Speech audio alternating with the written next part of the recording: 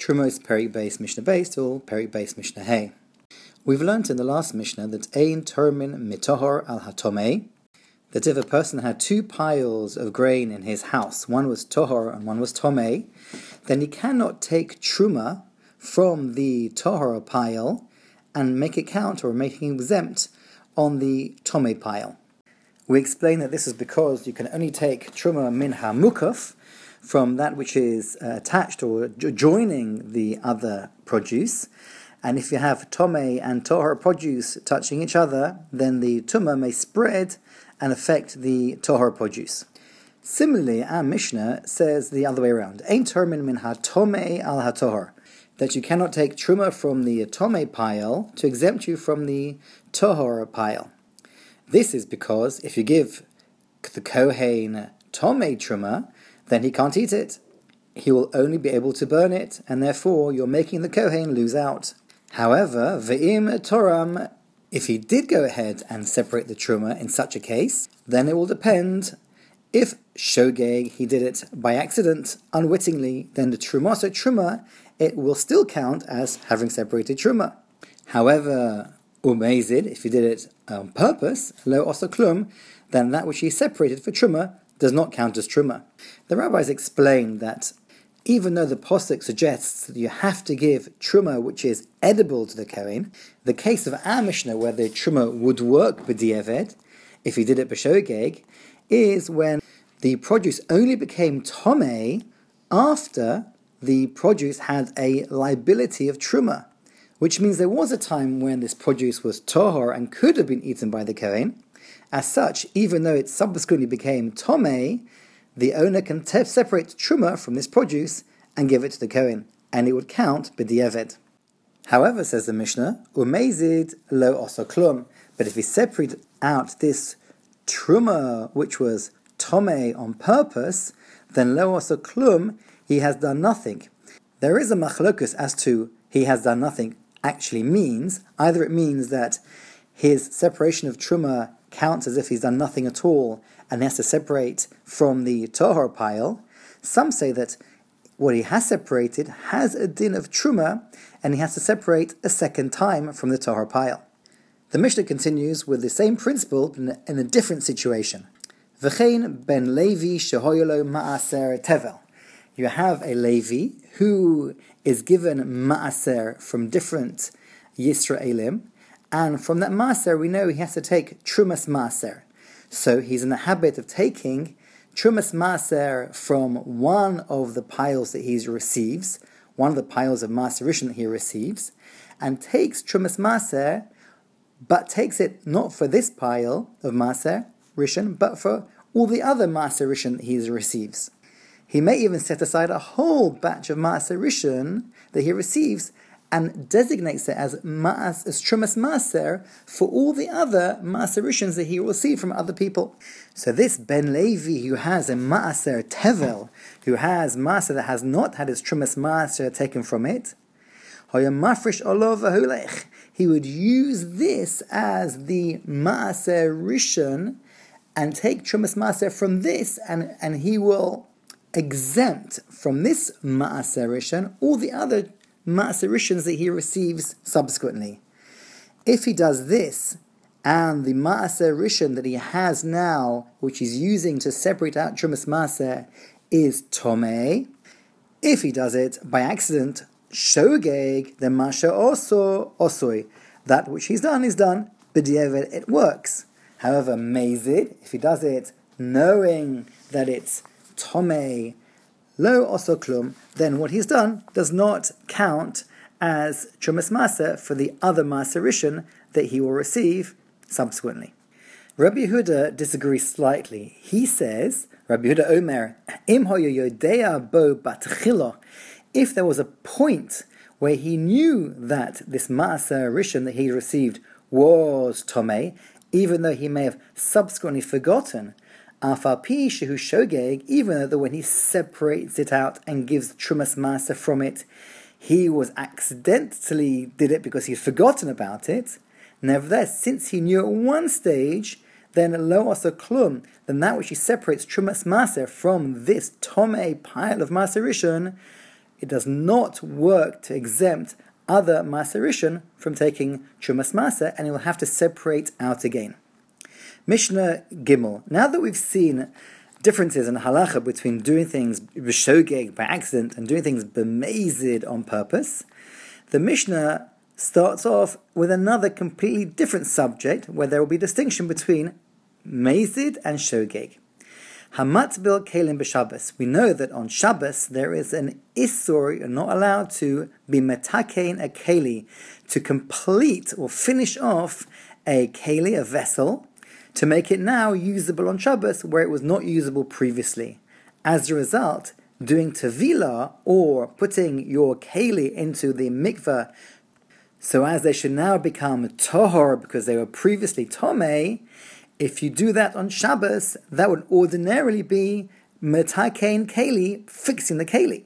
Says our Mishnah, hamatbil kelim b'Shabbos. If someone puts his tomei kelim in the mikveh on Shabbos and now makes them tohor, shogeg, if he did it by accident, for example, that he forgot that it was Shabbos today, then yishtamish bahem. He will be allowed to use these kelim straight away on Shabbos. Mezid, but if he put the kelim into a mikveh on purpose on Shabbos, then lo yishtamesh bahem, he will not be able to use these kelim until after Shabbos. The idea is that a person should not be able to benefit from any work that he does on Shabbos if he transgresses b'mezid on purpose. This idea of being metakein kelim, or fixing up your kelim, also applies to food. And therefore, hama'aser v'hamavashel b'Shabbos, if someone prepares the food either by taking trumas and maestris or by cooking the food b'Shabbos on Shabbos, if shogeg, if he did it by accident, for example, he didn't realize that it was Shabbos, then yochal, he would be able to eat the food even on Shabbos.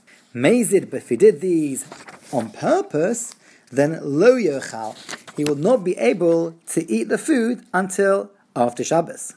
We've explained the Mishnah according to Rabbi Meir, but really Rabbi Yehuda argues with this understanding of the Mishnah and mentions that when it comes to being mevashel on Shabbos, i.e. cooking on Shabbos, then he is one stage stricter than the Rabbi Meir, which means that where Rabbi Meir says that if you do it b'shogeg, by accident, then you can eat the food on Shabbos, according to Rabbi Yehuda, that even if you did it b'shogeg, you can't eat the food on Shabbos, you'd have to wait till after Shabbos.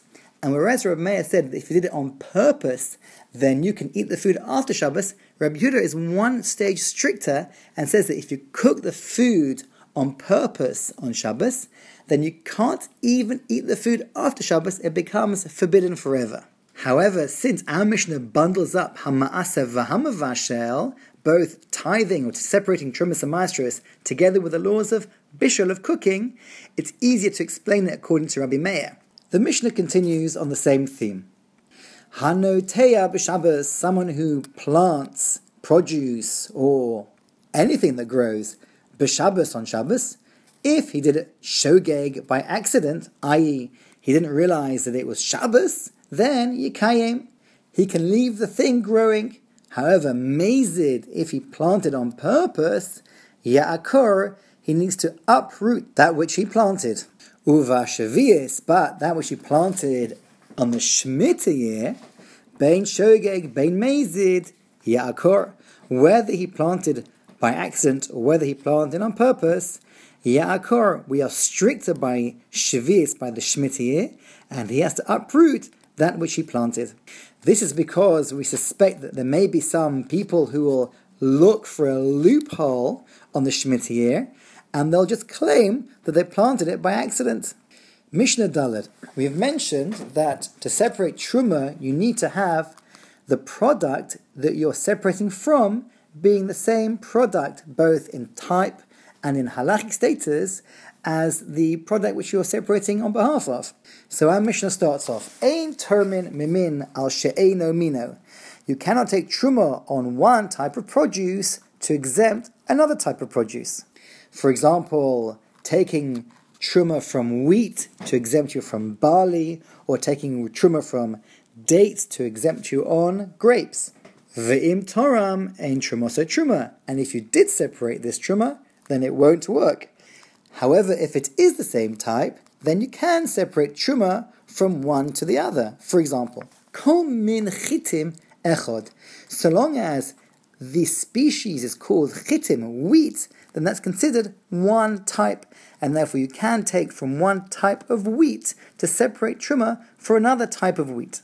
Similarly, kol min te'enim, all types of figs, for example, white figs and black figs, or ugrogros, which are dried out figs, udevela, and these are figs which have been made into a fig cake.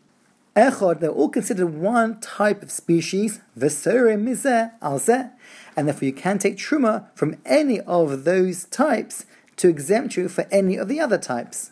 The Mishnah continues, Kol mokem sheyesh kohen, if you're separating truma and there is a kohen there that you can give the food to straight away, then toreh min hayofeh, then make sure that you take truma from that which is nice. For example, if you have fresh figs and dried out figs, then take truma from your fresh figs and give those to the kohen.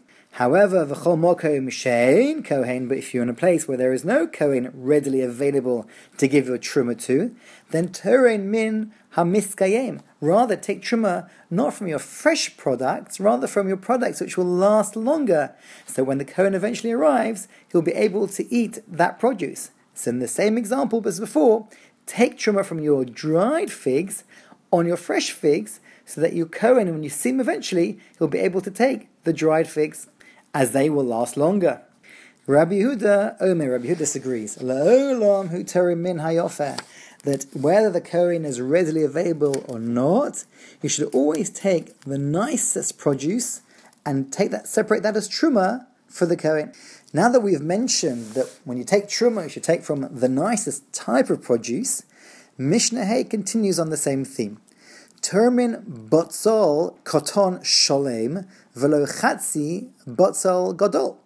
If you have a choice of taking truma from onions, and you have small complete onions or large half onions, it is better to take truma from your small complete onions, as that is considered a nicer produce, rather from your large half onions.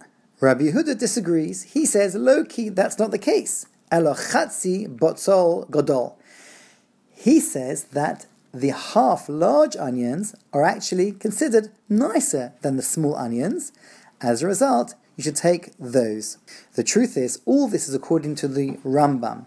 There are others who explain that the machlokus between whether you should take small onions or large onions isn't really a machlokus on what's considered nicer. Rather, everybody agrees that it's considered nicer to take large onions, even if they're only half onions. The question really is, if there is no kohen around, then you take a small complete onions because they last longer.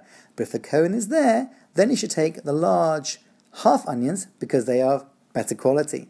V'chein hoya Rabbi Yehuda Omer. Similarly, on the same theme, Rabbi Yehuda would say that termin betzolim mibnei hamedina al hakufrim, that when you separate truma of onions, it's better to separate from the onions of the Bnei HaMedina.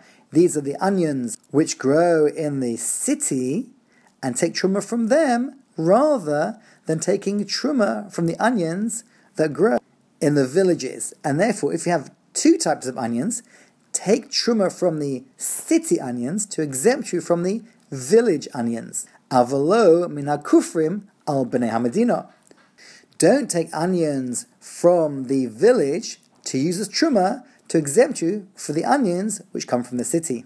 Now, this isn't because the onions which grow in the city are necessarily of greater quality, but mipnei shehu machal politikin, because the food, the onions grown in the city, will generally be eaten by people who are chashuvim, people who are of importance.